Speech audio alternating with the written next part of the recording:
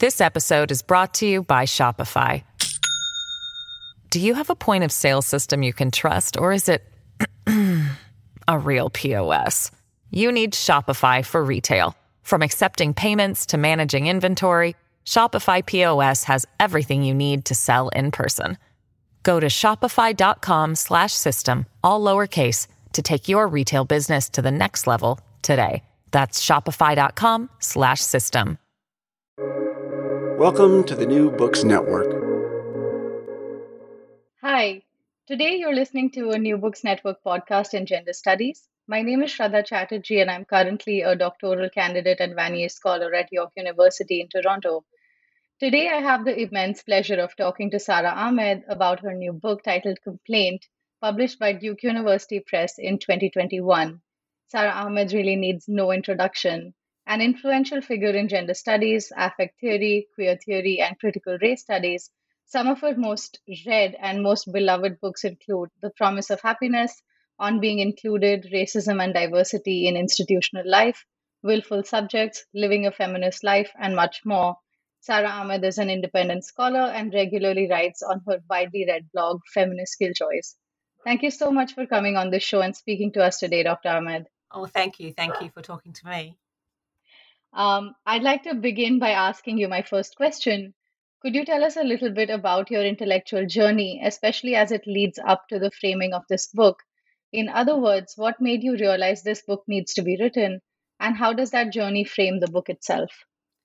It's a really good question. Every book has a story, and our stories are very tangled up with theirs. It is an intellectual journey that got me to this book, but it's also much more than that.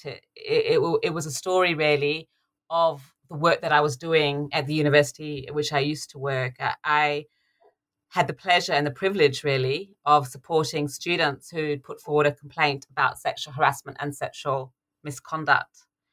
And in supporting them, I came to hear how the institution wasn't hearing their complaints, the various walls that were in the way of getting the university to recognise sexual harassment as an institutional problem. It was a real pleasure and privilege, in part because I began to work with this group of students to join their complaint collective. And through that collaboration and that collectivity, we began to realise the complexity of the process, that the many different ways in which complaints get stopped or get stalled. And it was from that experience of a process of being stopped and stalled, a process that's supposed to lead you through but ends up stopping you, that I realised that actually we need to research complaint. We need to listen to those who make complaints within institutions, because so much of that work, the work of complaint, is hidden. It happens behind closed doors. Nobody knows about it. So it was that journey that led me to this research project on complaint. But I think as well, I mean, that journey was part of other journeys that I had. I thought a great deal of the work that I did for a book On Being Included, which was a book about diversity work and the difficulties of getting universities to live up to their commitments to diversity. And I remember talking to a practitioner for that project, a diversity practitioner. She said, it's a banging your head against a brick wall job. So the institution that appoints you is what stops you from getting through. And I recognize so much, as a woman of colour scholar, I recognize so much about the university from her description. And the work I did on complaint really made me think again about institutional brick walls. So in a way, how we get stopped from doing the work we need to do to open institutions up, to make them more accommodating.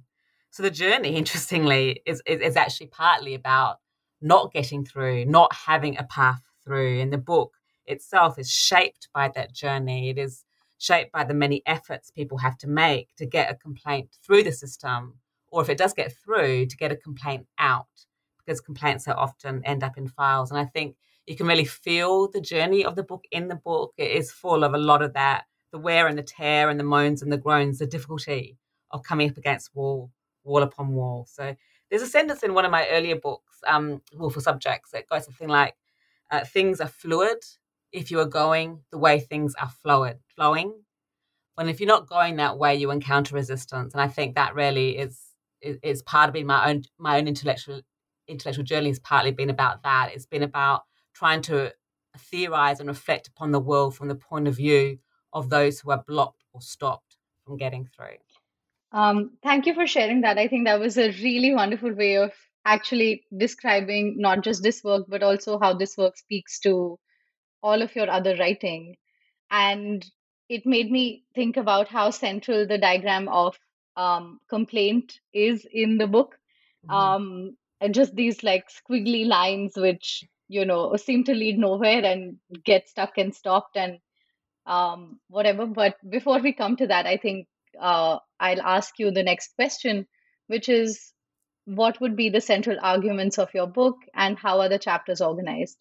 Yeah, it's important to actually get to the argument. Although your aside about the flowcharts, it's so important because the flowchart is the official picture of what happens when you complain. That's the path that you're supposed to follow. That's the route through. And I often, when I used to give lectures on the book, would talk about flow away we go. But then actually the experience is much more of these messy lines. You can get in, but you can't work out how to get out. And so the gap between what appears to be the case and what is the case is the gap that this book is written from and in. And in a way, that is part of the central argument. I have different formulations in the book. Complaint as feminist pedagogy, complaint as diversity work, complaint as a queer method. And in a way, each of those ases, if that can be a word for a minute, is a way of bringing a different aspect of complaint out. So just taking the first one, because I can't go through all of them, but complaint as feminist pedagogy is quite a central formulation. It became the Twitter hashtag for my project. It was a little bit by accident, but it stuck. And in a way, that is a significant part of the book is really trying to show what we know from complaint. So through making a complaint, whether through formal means or informal means, we come to know how institutions work. I often call this institutional mechanics. And how institutions work is not the flow chart. The flow chart often obscures actually what is going on. So complaint as feminist pedagogy is basically saying those who complain about abuses of power know how power works. And partly a lot of the arguments there will be familiar to anyone who's working in feminism, who's working to try and dismantle histories of white supremacy, who's working on ableism. We know how hard it is to challenge power. Power makes it hard to challenge power. And there are all sorts of ways in which that happens. So one of the central arguments is that actually what happens to when you make a complaint cannot be separated from what happens in general in terms of what kinds of actions are rewarded and encouraged and what kinds of actions are punished and discouraged, whether within a formal institutional setting or even in other everyday life settings. And one of the ways in which we can think about complaint as feminist pedagogy is that if you are willing to reproduce the institution by not complaining, not challenging what is going on, you are given more of a route through. So those who are willing to reproduce the institution will benefit from that reproduction. So I think of complaint also as non-reproductive labour. It is a work you have to do in order not to reproduce an inheritance. But that work slows you down. It makes it harder to get a route through. So institutions are reproduced by rewarding and enabling those who are willing to do that work. And in a way, the complaint is telling us a lot about those mechanisms. And the other two, complaint as diversity work. Complaint as diversity work is important because really early on when I was doing this project, I realized that so much of what interested me about complaint isn't captured by the formal process. It's not just about making a formal complaint. And complaint as diversity work gets us to think about how actually just the work that some of us have to do to be in institutions, to get into them even, to open the door even, that work is already the work of complaint. You might have to make a complaint because the room is not accessible in order to be able to get into the room. And in fact, it might not be that you're actually making a complaint in any formal sense. You might just be saying, hey, this room is not accessible, and you'll be heard as complaining, not only in the sense of being destructive or negative or moaning, but also in the sense of potentially depriving other people of a room of their choice. So a lot of the work we do to be accommodated or to change the accommodation, to try and transform the accommodation, becomes the work of complaint. So that's two sort of essential arguments: complainers feminist pedagogy, complainers diversity work. I'll leave the queer method one; it might come up later.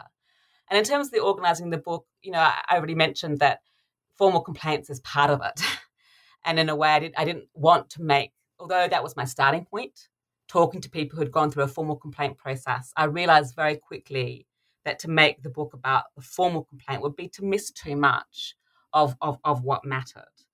So in the end, it became about the messiness of complaints. So the order of the book is 3 parts. The first part is institutional mechanics, actually takes the formal complaint, what happens when you make a formal complaint, as the kind of key organising aspect.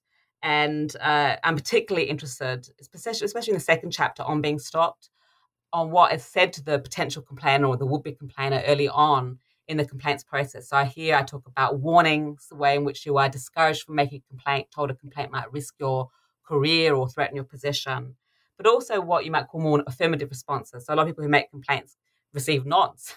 Senior managers or tutors or supervisors nod and say, yes, yes, yes, and then nothing happens.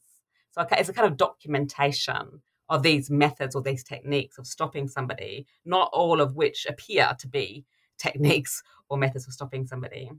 And then the middle section actually goes back. So I don't follow a linear timeline because complaints don't follow a linear timeline. And the middle section is more looking at kind of the work you have to do in order to reach complaint. So complaints are often in the situations they are about. And I call that section the imminence of complaint. So sort of thinking through how really complaints are a kind of diversity work, how they are about trying to get out of situations that make it difficult to be in institutions, or trying to get into institutions that make it hard for people to survive and to flourish within them. And then the final part of the book is called If These Doors Could Talk. And there I take up the door, which appears everywhere in the stories of complaint that have been shared with me, and try and make use of the door to think about power more directly. What do complaints about power teach us about power? And there I ask a kind of very difficult question of who holds the door to the institution. Think about the way in which often, if you go through with a complaint, the door is shut on you and you have nowhere to go. Again, thank you for that. And hope that's not of too course, long. no, I mean it was great enough. And because I've read the book, I also know that the book is about so much more than you're able to even say right now. And of course, I think everybody should read it. And one of the things that stays with me is that when you began to describe how the book is structured, you said something, and you write this in the book as well, that it's about what is supposed to happen about a complaint and what happens about a complaint, right? Like the book is kind of almost in the middle of those two things. And it's very, very telling that there is so much to say about what happens in the middle, and that in itself, like even if we don't focus on all of the writing, which we should, even the fact that there is so much to say should in itself be telling of something, right? And it's also great that like in the book you and even now you talk about how complaint is not an event, and it is rather pointing to a larger structure that often just exists in a university or in other institutions, and how once a complaint is made, or once somebody even imagines making a complaint, it is almost always seen as an event. And I would argue that that in itself takes away from the structural problem, because then you can do a lot of things when you make a complaint a single event, which is, you can focus on the complainant, you can focus on the truth or falsity of the complaint itself, you can focus on stopping that thing, and so on. But the structure somehow just gets missed out.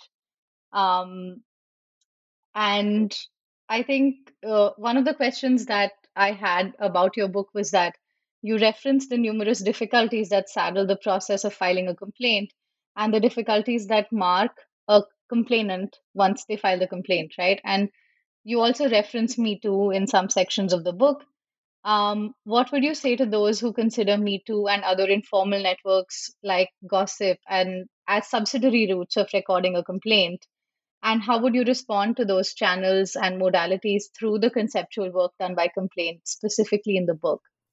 Well, these are good questions, and I want to answer them by first talking a little bit about what you said before the questions, because it was really interesting. And, I think it's really hard to complain about a structure Because if you were going to be complaining about a structure, you'll be complaining all the time.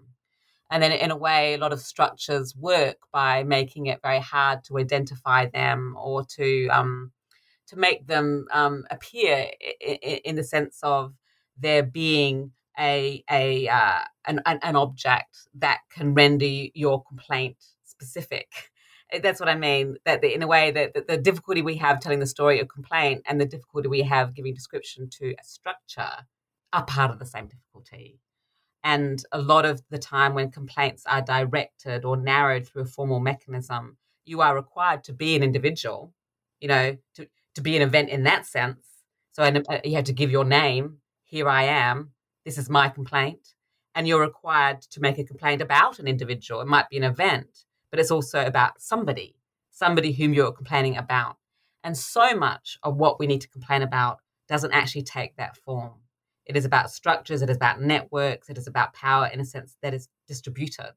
So that you can immediately see that the very form of complaint can actually prevent so much from being named and identified. And I think that another part of that is when you do make a complaint, you then become the one who stands out. And that can mean that the complainer becomes visible at the expense of what it is that she's complaining about, she or they complaining about. And I think that in itself is a problem. And a lot of the testimonies are precisely of what it's like to become the problem because you're trying to identify and locate that problem. So you become hyper visible. And if you're already visible in an organization, say you're a person of color in a white institution, you're heightening the visibility and thus vulnerability, and you become under surveillance. So these are the kind of structures that are not only what we're trying to complain about, but that we encounter because we complain. So it's very difficult. And then perhaps, in that answer, the difficulty of thinking of structures through complaint, we also have an answer as to why we have to become quite inventive when we're thinking about how do we gather and share data that is about the forms of power, violence, and abuse that actually make it very hard for many people to be in these institutions in the first place. So much of the formality of complaint can lead us away from identifying the very structures that make it hard to be in those institutions. So then what?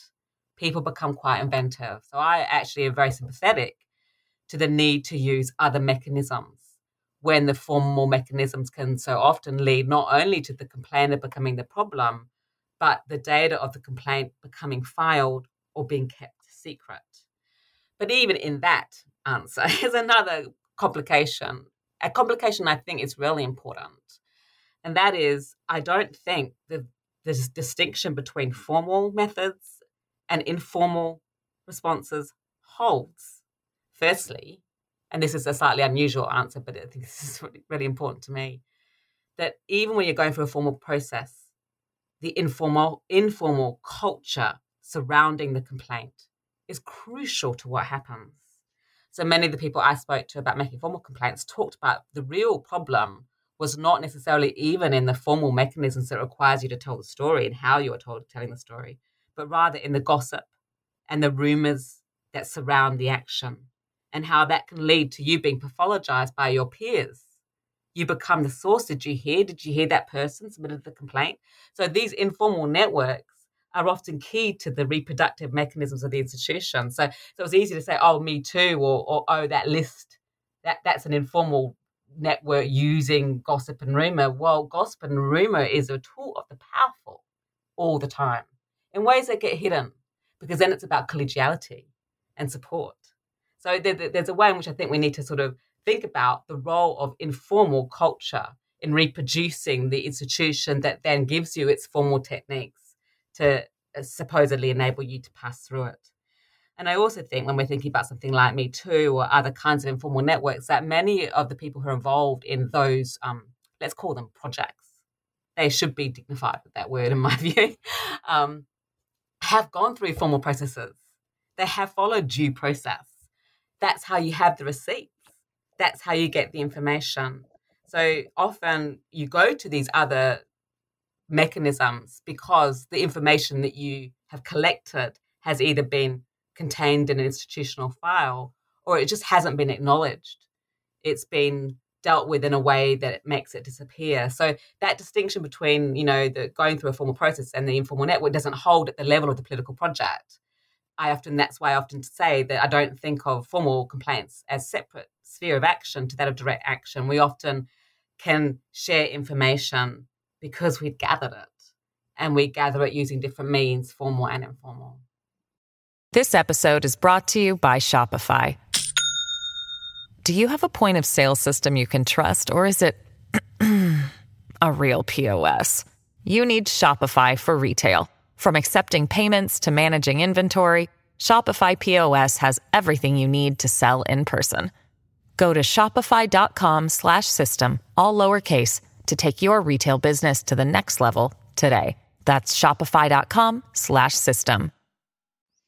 And thank you for that. And I think, like, if I may, I'd like to add to that and also say that there's something so powerful about the conceptual and also the institutional work that complaint does, that even sometimes or most times Me Too can be delegitimized because it doesn't follow a formal complaint mechanism, right? So the moment something like Me Too happens, there is always this kind of backlash that says that, but you didn't file a formal complaint. And then sometimes, this is more close to, I suppose, my experience of talking about when Me Too hit India and the academic circles, where even the fact that I was sharing something online became a way for people to ask me to kind of legitimize that sharing as a way of legitimizing almost the complaint. So, and I think it says something about the power that complaint holds, that everything must be pulled into that. And yet we know and we see in the book that it's not enough. And it can be actually a mechanism that stops things rather than, I guess, allows something to come to light. Yeah. So, and this is a great lead into the next question, where you point out that the numerous problems with universities can very often be structural, and you record the stories of many of us who encounter the university as a space where there is a problem, often as a space whose architecture and atmosphere itself can block a complaint or harm the complainant. You refer to this through your use of doors, windows, and walls in the book. What would you say to those of us who may be holding out hope that universities can be spaces of transformation? And would you consider complaint to be institutional work as a part of the service that we do to the university? Yes, they're great questions, and to those who hold on to hope, I hold on to hope. As somebody who's been part of universities most of my adult life, I really believe in universities as spaces of transformation, and I think many of us do this work, whether it's the work of complaint or whether it's the work of setting up programs like women and gender studies or critical race studies or Black studies. We do this work because we have a belief that the university can do better, that they can be less hostile environments. That's sometimes my most ambitious statement: less hostile environments. And although a lot of the stories of complaint that I gather and share in this book are stories of not getting very far, hence the walls, hence the closed doors, they also stories that come out of work. Like, people are willing to work really hard and also to risk a lot, security, position, resources, in order to build something that is less unjust, or in order to try and stop a kind of form of violence that makes it hard for them to do their work, or that they don't want to enable to keep going because it might prevent other people from doing their work. So people are willing to fight really hard for the university. That's really what you can hear in this book. People are willing to fight really hard because often they're fighting in order to be able to do work that they want to do, that means something to them. I don't think you would do the work of complaint if you didn't have a sense that there was a point or a purpose to that work. And I think that when I was doing the interviews for this project, some people said to me, like, wasn't that really depressing? And there's part of me that's like, yeah, of course, to be that close up to trauma and pain, it is inevitably to feel what's shattering and difficult and enormous about this political project of trying to build more inclusive institutions. But I also was left with a real sense of kind of optimism and a sense of like energy and of the point of keeping it up and of keeping going. And I think one of the ways I thought about this is complaint as non-reproductive labor. I call it like the work you do not to reproduce something, and how that does involve pushing against not just the university, but like relationships and programs and projects that you might identify with in the institution. And that I think is about trying to build a space of transformation that is genuinely about the kinds of collaborations that you need to make that transformation possible. And I think as a result, I would absolutely say complaint in many different ways is institutional work. It's working on the institution. But one of the dilemmas that many of us have is that in trying to think about, better policies, whether it's better policies on harassment or bullying, or whether it's thinking about better complaints procedures, one of the problems is that you are also working to give the institution tools that it can then use to cover over the very problems you're identifying. And I think that that's kind of for any diversity worker, but this is particularly the case for students and scholars of color, we will recognize that problem, that you will do diversity work in order to challenge the institution, and the institution uses the work that you do to cover over what you're trying to point out. And I think, we know that, and that is partly the dilemma of being in the institution that you're working on. We're caught up in the dynamics we're challenging. And I think that we learn a lot from what we're caught up in. And it's really good to think of ourselves as being complicit in some of the problems that we are trying to account for and trying not to reproduce. Thank you for saying that. And I, as you were talking, I was thinking of Fred Moten and Harney's conceptualization of the university as the undercommons. And then also, there's a lot we can say about that, I think, but I think juxtaposing your work and their work together will yield some very interesting moments where, again, which will allow us, as you say, to sense or to even understand our own complicity, even as we try to go through complaint mechanisms or try to, I guess, transform the university in these ways. And I want to quickly then take us to, how you said that you talked about complaint as queer method, and then you also talk about complaint as non-reproductive labor. So in the book, you talk about how complaint has a queer temporality and it can exist in queer crypt time. And how does this, so I want to ask you, how does this temporality rub up against the temporality of an institution in which a complaint is made, even an institution against which a complaint is made? There's so much about time in the book, all sorts of different temporal confusions. When I think of time, I think of confusion. Isn't that interesting? I think I was thinking about complaint in relation to queer time, particularly in the way in which complaint requires that we go back or that we go over something. So going back and going over. Now I'm thinking maybe of the work of someone like Heather Love, who talks about feeling backwards. You think about Elizabeth Freeman on temporal drag. So you're going back over something because it's not over, but the institution often acts as if it is over.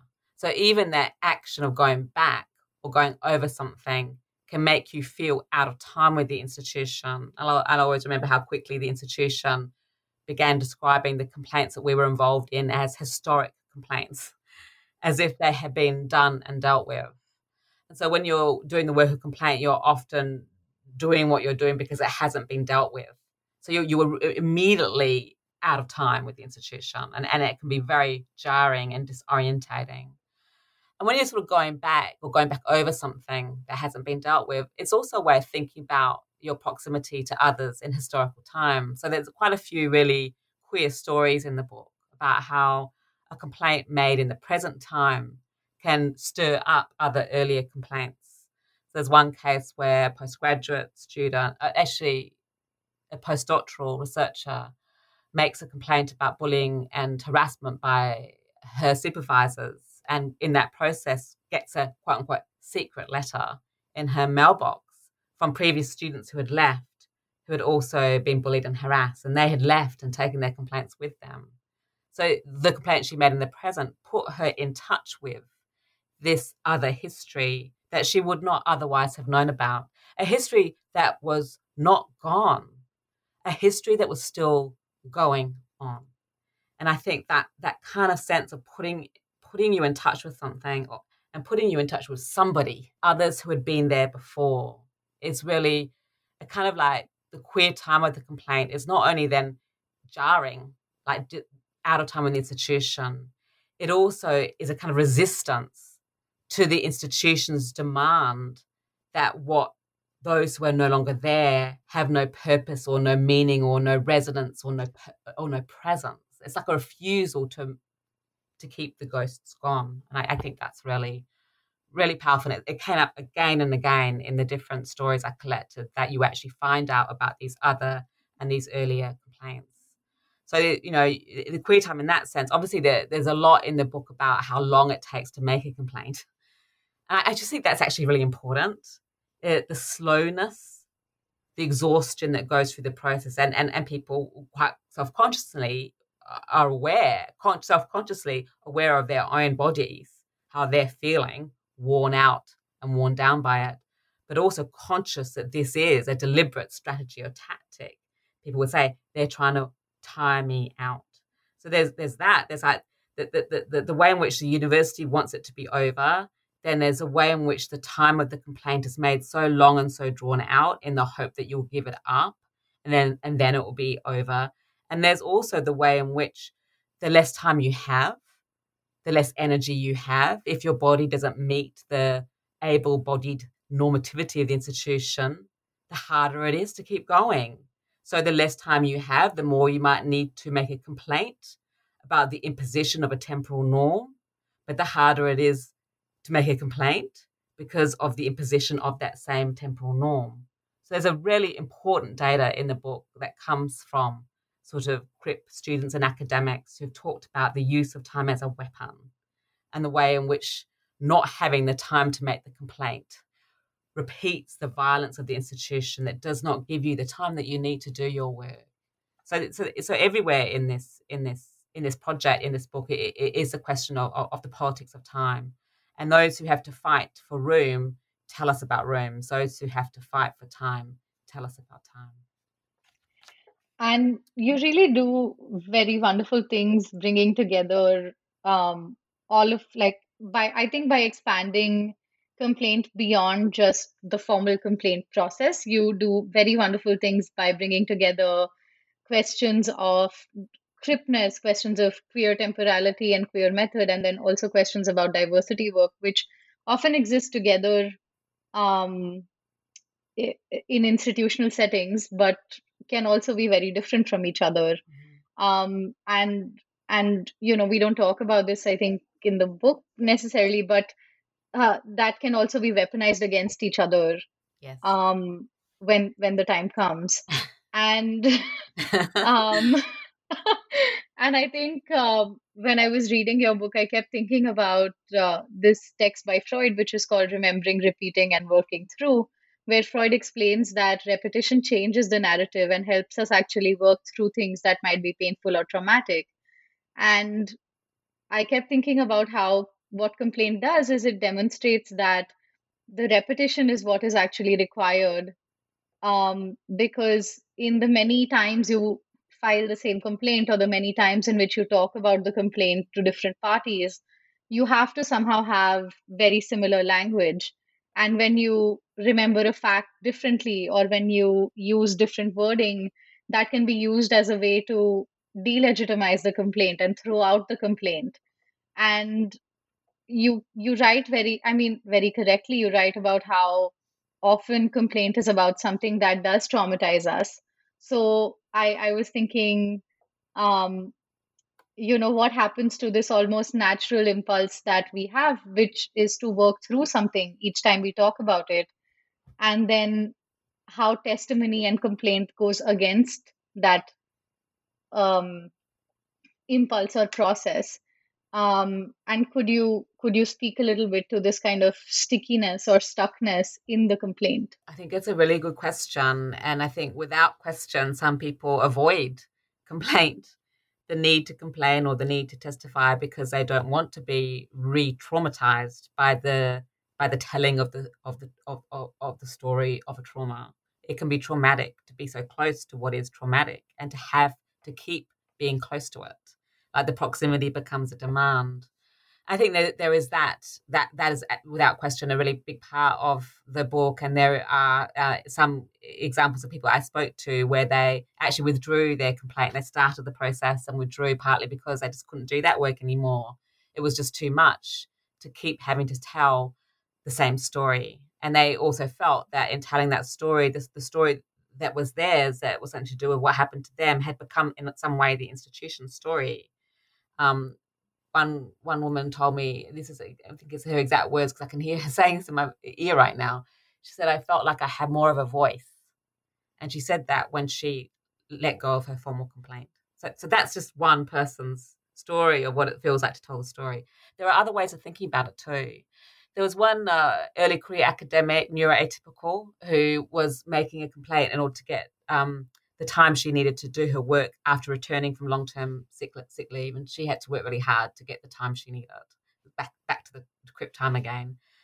And she has given me she's given many of these sort of insights and descriptions in this book come from her testimony, which was very powerful. And she talked about the way in which the multiple complaint channels meant that you were talking to lots of different people in the institution, giving the story, but they weren't talking to each other. So you become the conduit. You hold the story, but there's no way in which you actually get the story out, because you kind of like you the door that is closed so that you can tell the story kind of holds it.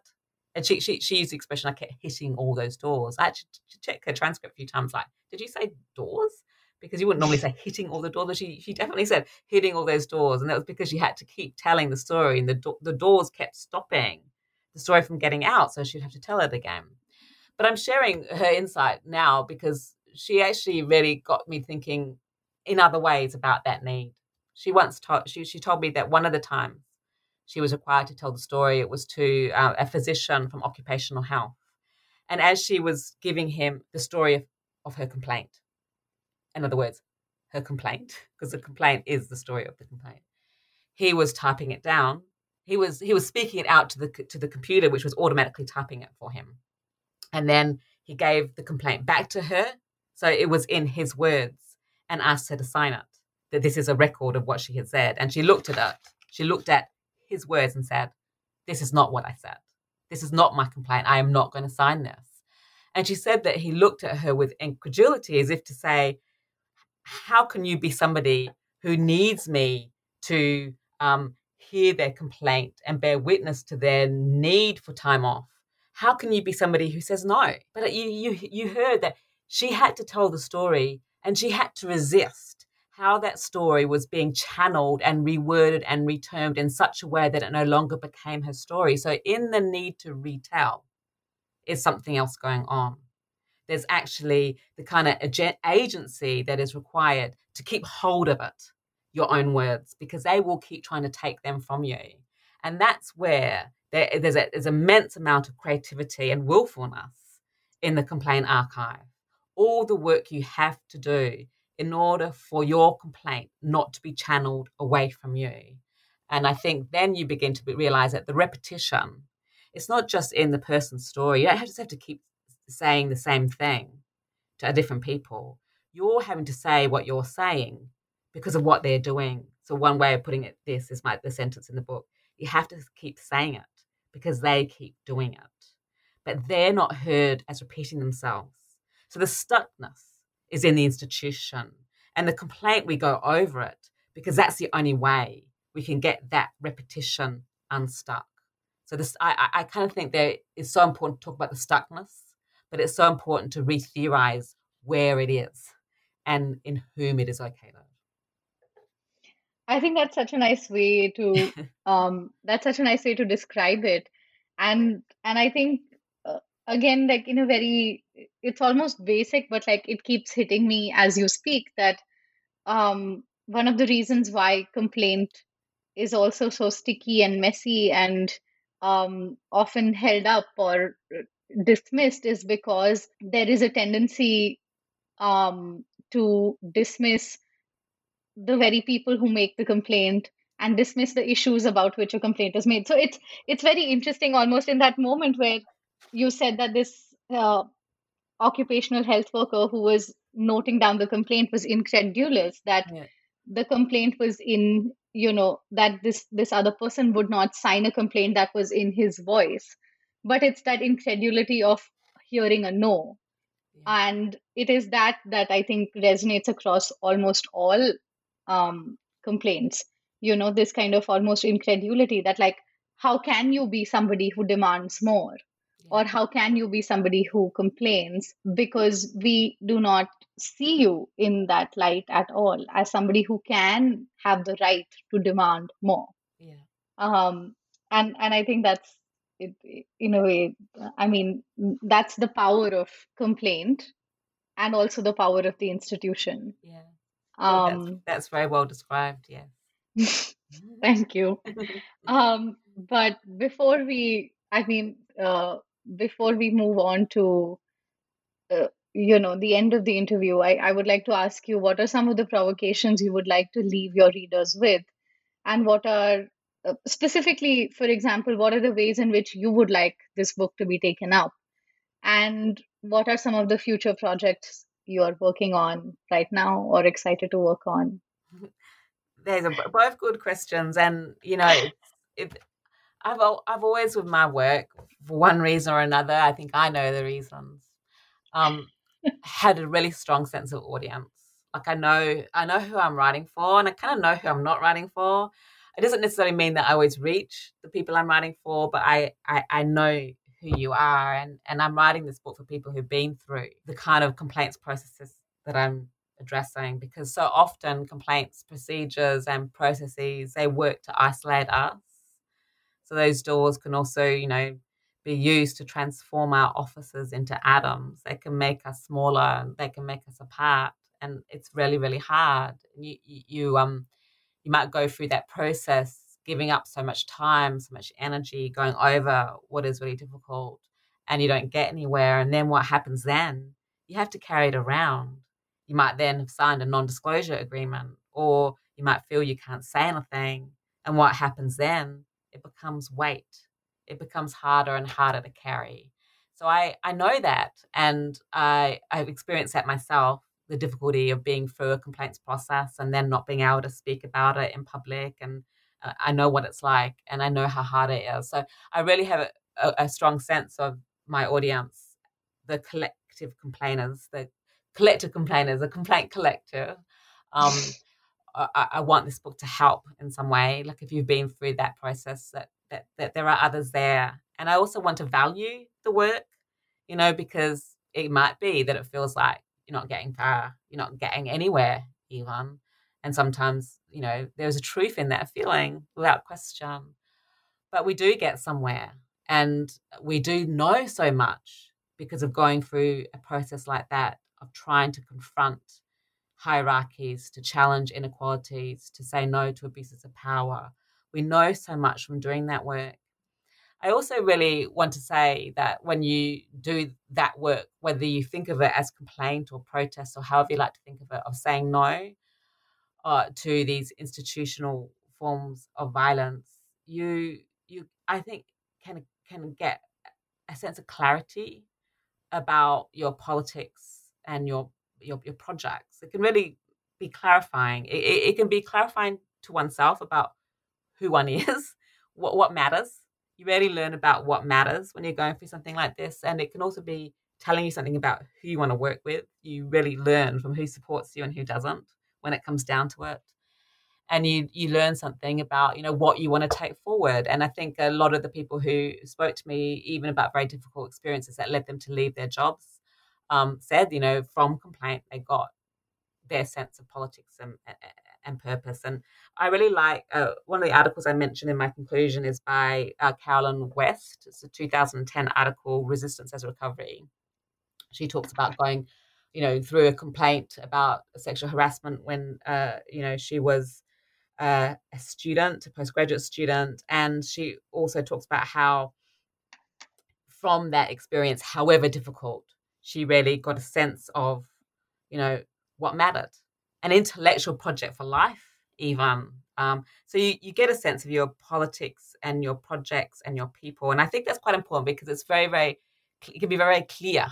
Our bodies can be quite clear on this, what complaints take from us. And I really wanted to stress that they can also give something back. And this book is about both of those, what they take, but also what they give back.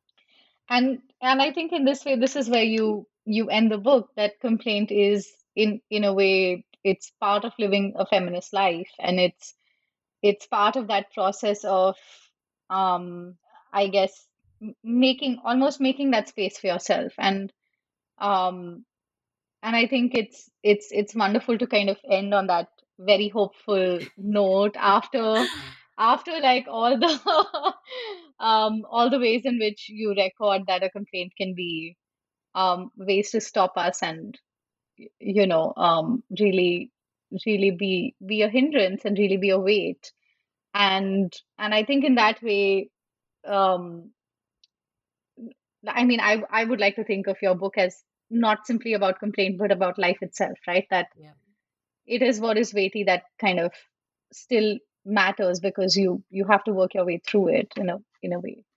Um, but and thank you for this really, really wonderful conversation. There's so much more to say about the book, but I think we let the readers do the rest. Thank you to everyone who reads this. I really, really, it really matters to me and to all the people who contributed to this book that you are our readers. It really gives these stories of complaints somewhere to go. So thank you. And for our listeners, I'd like to quote some lines from the book to end this interview. And I quote, "To tell stories of complaint, leaky, ghostly, haunting, is to be reminded of what can be inherited from actions that did not seem to succeed. We do not always know where complaints will go. To be a complaint activist is to refuse to be warned away from complaint by tired stories about tired processes. To be a complaint activist is to be willing to go through the motions, to be there in the wear and tear for as long as it takes." End quote. And Complaint is now available in bookstores and online, so everybody should go buy a copy. Thank you so much. Thank you. Thank you.